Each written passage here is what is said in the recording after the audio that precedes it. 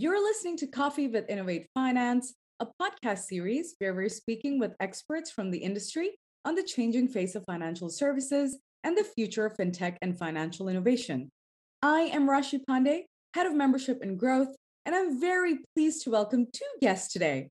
So we have James, who is the Director of Business Development and Sales, as well as Mark Mayer, who's the Senior Director of Products at Crowds.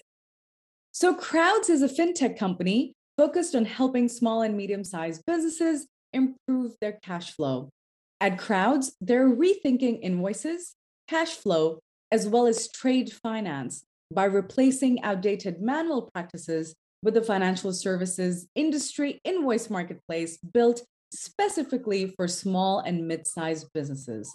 So thank you so much for joining us today, both James as well as Mark. Welcome. Thank you, Rashid. Great to be Hello. here. Perfect. So let's kick off with you, James. Can you tell us a bit more about your role at Crowds and your background?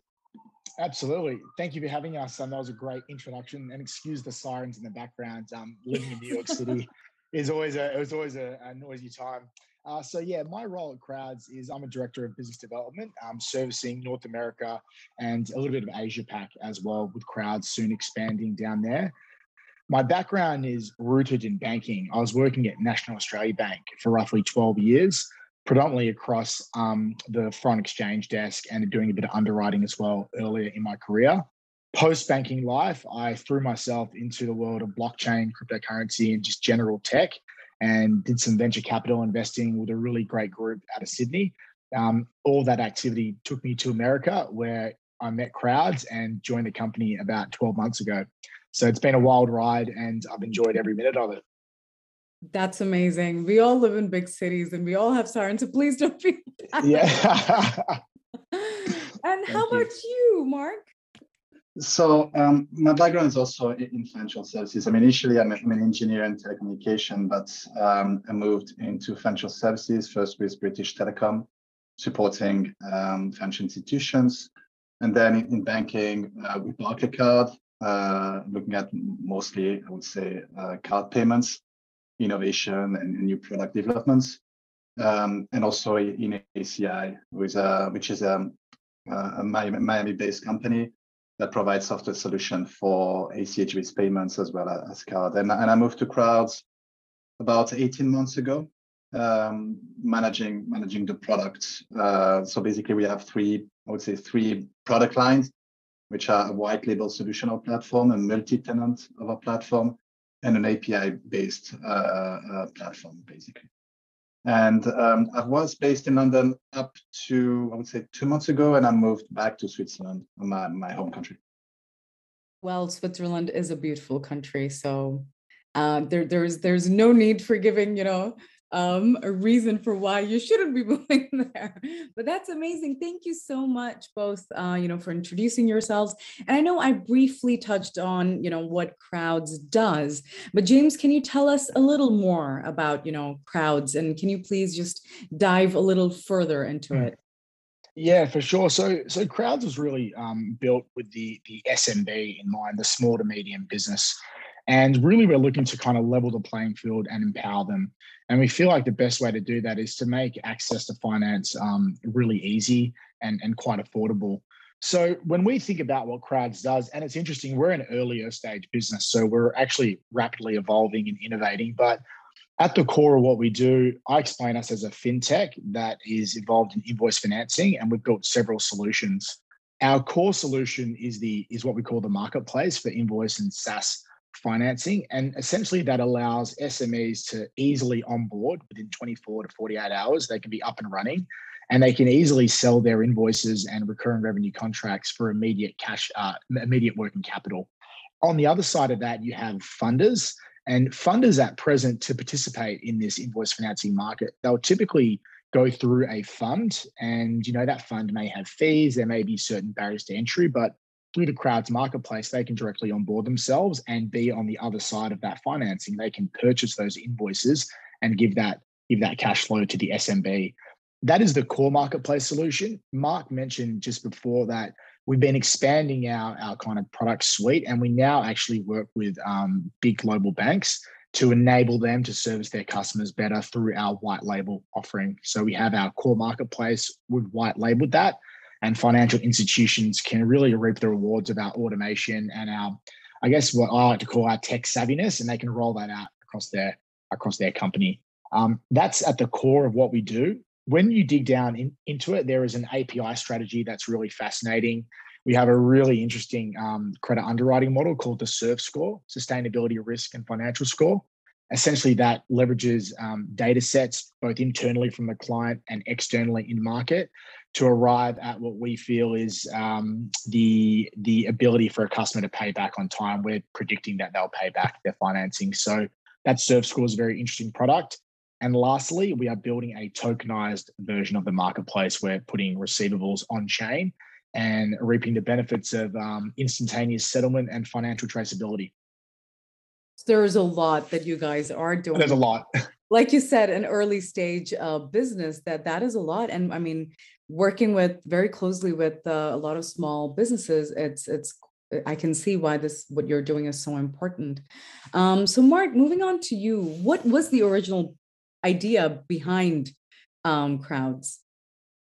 So I would say I'll go back to the CEO, actually, Payson, who was working in Cisco and saw all of the problems a disruptive supply chain can infect the small and medium enterprise.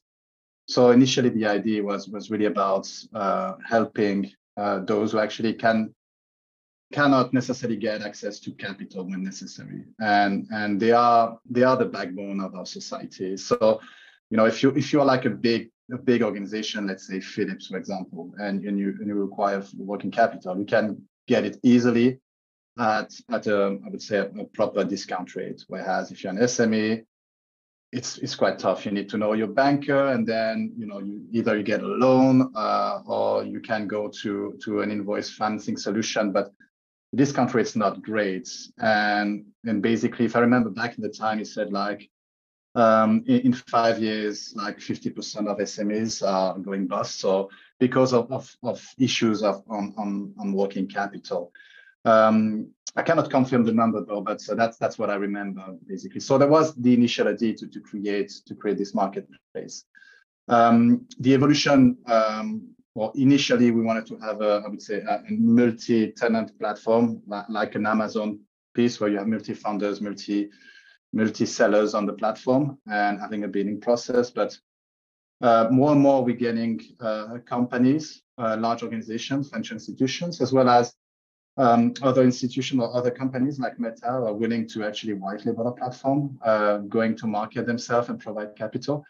So we have set several models in place that has evolved over time in regards of a platform. And finally, I'm sure we're going to touch this, but just I'll give you a bit of a preview. But when we discuss with large financial institution, capital providers, and so on and so forth, the supply chain finance is very, very old, very clunky, very slow. And basically, unlike I would say the B2C, where we've seen a lot of innovation over the last 10, 15 years, this one requires a bit more focus on innovation. And I think you can look at all the payments providers at the moment, and they're all looking at the B2B world. I think the main reason is the fact that it's not as as innovative as the other side, and I think there's still I would say quite a lot of money to make that. So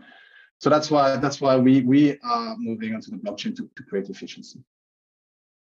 That's pretty cool to know. And since you mentioned blockchain, what trends and disruptions do you currently see in the blockchain space now and in the future? I can take that one, Mark. So I think it's been a really interesting evolution in blockchain, and I'll kind of talk around blockchain and cryptocurrency very briefly because they're two separate things, but people often mix them together. But with blockchain, I mean, really it started all in 2008 with the release of the Bitcoin white paper by Satoshi Nakamoto, which is a pseudonym. Yeah. And I guess people started exploring what they could do with this kind of distributed ledger, what they could do with Bitcoin, which is the decentralized currency operating on top of the Bitcoin blockchain. And then we kind of, everyone fumbled around with it. They're like, what are we doing here? There's no regulation. How do we incorporate this into our enterprise?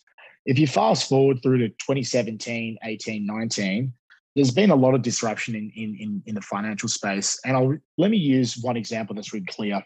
International payments or cross-border payments. At present, all cross-border payments are running on the SWIFT network and have been since the 60s and 70s, I believe. Now, when a user, like a business or a consumer, sends international wire from one bank to another, that actual money flow goes through sometimes several banks. Lots of fees are taken out. There's no real-time traceability. And really, it's a very clunky process, if we're being quite frank. The introduction of blockchain really eradicated that. It removed all the middlemen from that flow and actually enabled peer-to-peer instantaneous cross-border settlement that either user could see in real time where that money was happening. And as it's being validated by nodes on the network, depending on whether it's a proof of stake or proof of work consensus mechanism will determine whether it's, mining or staking. But that was interesting because immediately all the fees that were taken out of the middle completely wiped out. It's now peer-to-peer, far more efficient and far more traceable.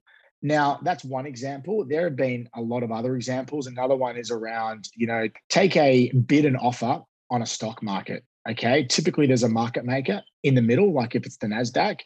And then there's been a company, Uniswap, invented what's known as an automated market maker, an AMM. It's a decentralized exchange, often referred to as a DEX, that simply eradicated market makers. It uses algorithms and uses this concept of pooling together currencies to provide liquidity for people trading certain cryptocurrencies. That's that's a very technical example, but it's a very innovative thing that happened in the last couple of years. And they've done billions in volume in a couple of years. And once again, they've completely disrupted an industry that's very well entrenched in all parts of the world. Go on, Mark. Now, if I may add also regarding disruption, and if I reflect also back in the time, I don't remember exactly the time, maybe it was 2013 or 14, but the Bank of England issued a white paper about Bitcoin in particular and the risk for central banks or the economy in general of an alternative currency. And at the time, they were not really concerned about it. But what I see how things have changed is the fact that not Bitcoin is completely, replacing fiat currency, but central banks are now thinking about leveraging the technology. So I think it's quite clear now the European Central Bank really wants to do something around issuing the euro coin. So for me, it's quite disruptive. It's now like institutional organizations really looking at the technology and stop printing, physical money and issuing like digital money like this makes totally sense to me. Another point that shows, maybe things are changing is back in the time also in banking, we had so many projects around blockchain and in cryptocurrency. And to be fair, we got burnt. Many of these projects were basically smoke and mirrors, just win. And now it was a time up to now that financial institutions stayed away from blockchain project, but they completely back into it. And I think it's a proof that now the use cases are real and they're ready to put money again on this type of projects. I like how you said the use cases are getting real now. So, of course, you guys, mentioned your white label platform. I know supply chain finance as a service is your white label platform, if I believe that to be correct. So can you tell us how that really works? With our white label product, I think a really good use case is Meta. And we can talk around why a company like Meta would want to engage in that kind of product. Essentially, lots of enterprise groups like Meta and others have done so well establishing massive audiences. They've got like this huge network. And as they've collected more power and more attention, they realize that these customers of theirs want access to different services that they're probably getting elsewhere, like at a bank. And to be fair, banks haven't been the most innovative in the last decade. They've definitely done well at, aside from the GFC, they've done well at brand reputation and kind of giving customers lots of product, but not so well innovation. So they've worked with these groups. These groups rather go, well, maybe we should run an embedded finance program within our company. We've got the users, but we don't really have the ability to go build out a financial product from scratch. That would be very, very time consuming. So they look to work with a group like Crowds that essentially where they can leverage our technology and brand with their brand, our technology, and open that up to their customers. And each group will do it differently. Some just want it what we call straight out of the box. They don't want any customization whatsoever. They're quite happy to give that platform just with their logos and branding and color scheme to their customers. Others want to get more involved in the program and maybe put a bit of a twist on it. So Meta did this. They actually made a diversity run program where they looked to finance businesses that were diversity led rather on a bunch of criteria that they'd set out, which was really cool. So they had a kind of campaign around that.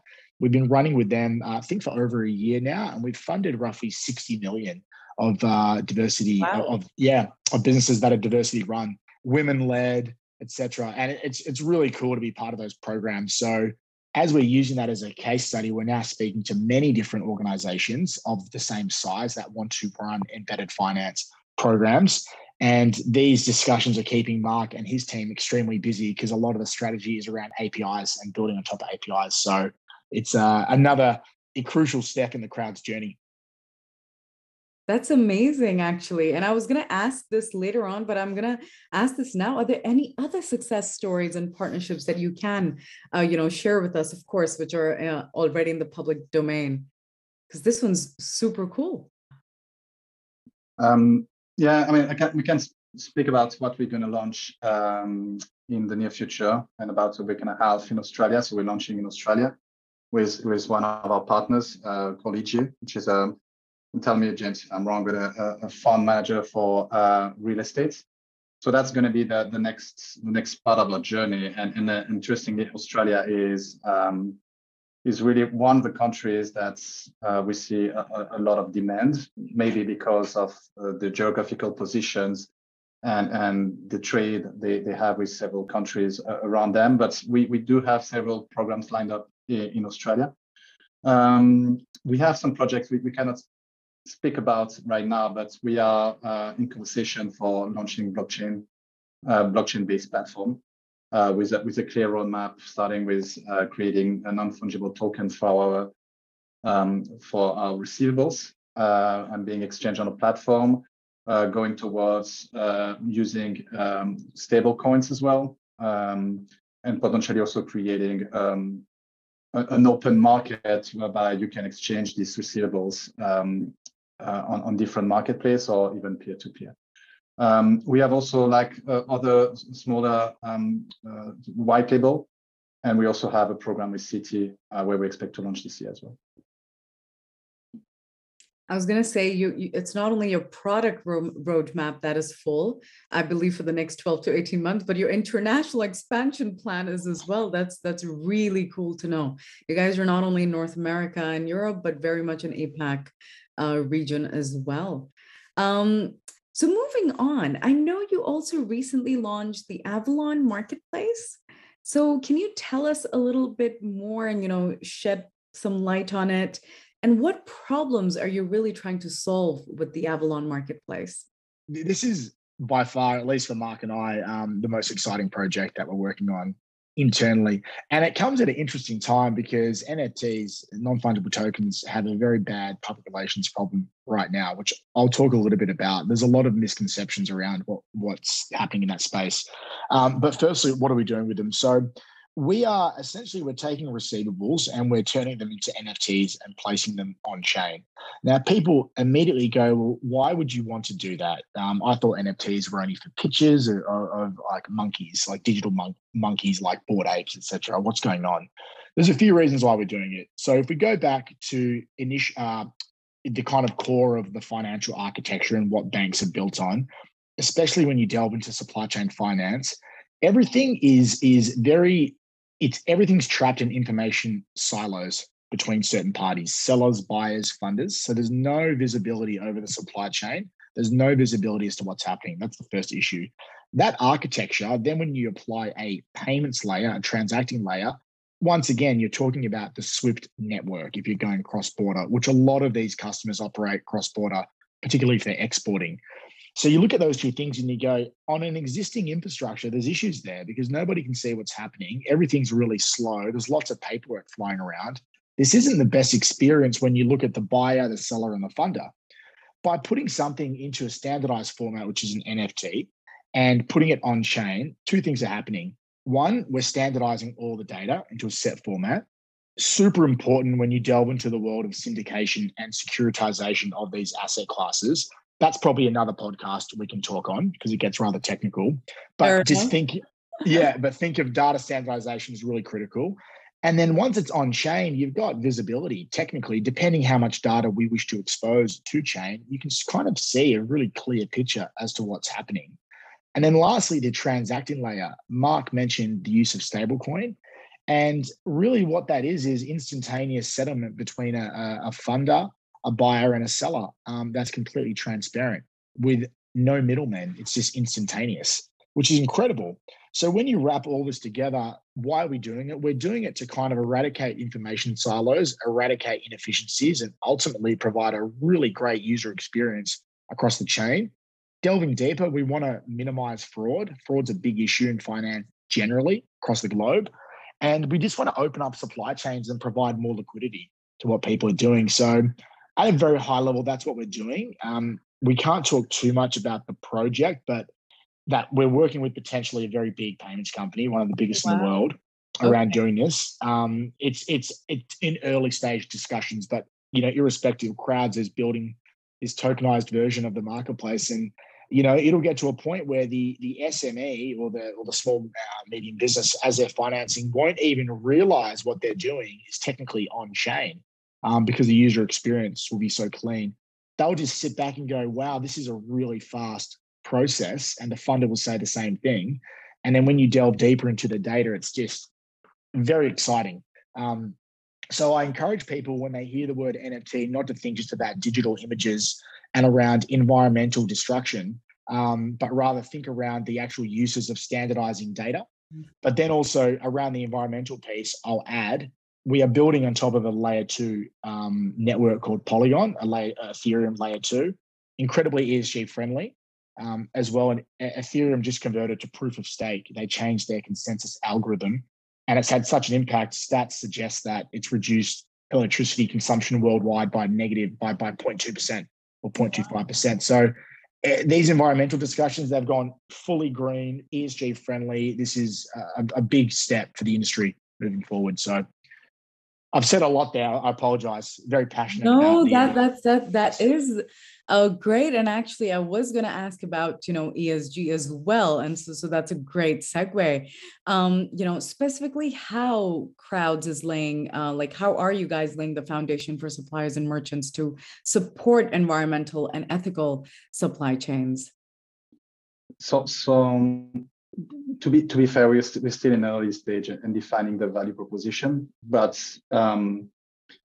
what I would say is, first of all, we would like to provide visibility to start with. So basically, if you have a receivable, you can have a view about the impact it has, or carbon footprint, for example. So you can decide whether you want to invest in it or not. But also, we're thinking about a mechanism about how we can offset some of the impacts this type of receivables have. So that's one thing we're looking at. We have a team based in London looking at what are the different value propositions we can have, and we also trying to include James mentioned of soft score. So that would also include the environmental impact the receivable has basically. And as James mentioned, we are an Ethereum house. We've been playing with Ethereum for a long time. So we appreciate what the main chain offers to us. But the gas fees and the environmental impact of Ethereum was not an option for us. And hopefully, we found Polygon as a good solution moving forward for us. No, that is a great summary. And we are coming towards the end of the podcast. But before I let you guys go, I have two very quick questions, and one of them is actually, since you spoke so much about blockchain and NFTs and how much there's some negativity surrounding around and some misconceptions. So if both of you had to bust some myths around it, and if there were some positive and actual factual messages that you wanted to tell our listeners, what would that be?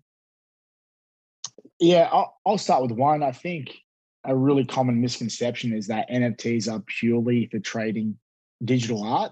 Yeah. But that is really not truthful at all. That's been a really popular use case for a lot of cryptocurrency enthusiasts of late, for sure. But really, I encourage people to think about NFTs and how they can be used to standardize data. Technically, they can be used to tokenize any real world asset. It could be a receivable, it could be a certificate of title for a property, it could be anything like that. And once you put that on chain, there is just this place that exists that you can look at and go, hey, this is the database that is actually the source of truth here. And it cannot be tampered with. It's very secure. And you're not relying on a third party like the titles office to kind of give you access to that information, but rather this information exists on the powerful and incredible Ethereum network and distributed database that can be queried anytime by anyone. What I would say on my side is the blockchain environment is an area for money laundering. At least for us, it's not the case, I would say. Because it all depends what checks you put in place, and to be fair, I would say we'll never be like 100% completely decentralized. We need a level of control, and we still do what we call KYC or KYB, so know your business and know your customer. Yeah. And doing all these sanction checks. So basically, as an example, we would not like to sell Russian invoice at the moment to an American investors. So that's not going to happen. So we still do this check. We whitelist the addresses, so to make sure that this is not happening. So there's still a level of control, and we're still trying to avoid any fraudulent or illegal actions happening on the blockchain. Obviously, we don't, as mentioned, we don't want drug dealers buying our invoices in the future. Of course. Well, thank you so much, both. And before we wrap up, one last question. What's next for you guys? I mean, you have shared a lot in terms of your product roadmap as well as international, expansions. And you did hint that you guys are working with like one of the largest payment companies in the world, which you can't disclose. But any other exciting news we should look forward to? I think, Mark and I in particular, we're very focused. We're very execution-driven people. We really want to see the crowds marketplace in Australia take shape at the end of this month with our partners, this real estate investment fund. Shout out to EG. They're an amazing group, and we're very lucky to be working with them. And I think really start bringing our white paper to life. We're doing a lot of development work. We have some incredible developers in London, Kingsley Hendricks and Abdul, our two guys out there. And, we really want to bring that to life and execute on that. So we're partway through that. And I think moving forward, we should be able to show some market results very soon. We can't wait. So that's at least top of my mind at the moment. That is exciting. Mark, anything else to pop that up? I would say 100% to James. We are in acceleration process right now.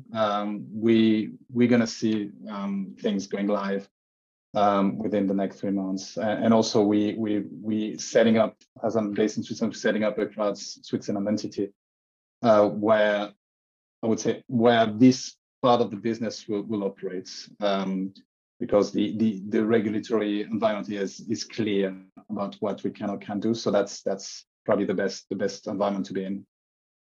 That's amazing. That's amazing. Well, thank you so much, both. It was lovely speaking with you today. Likewise. Thank you very much.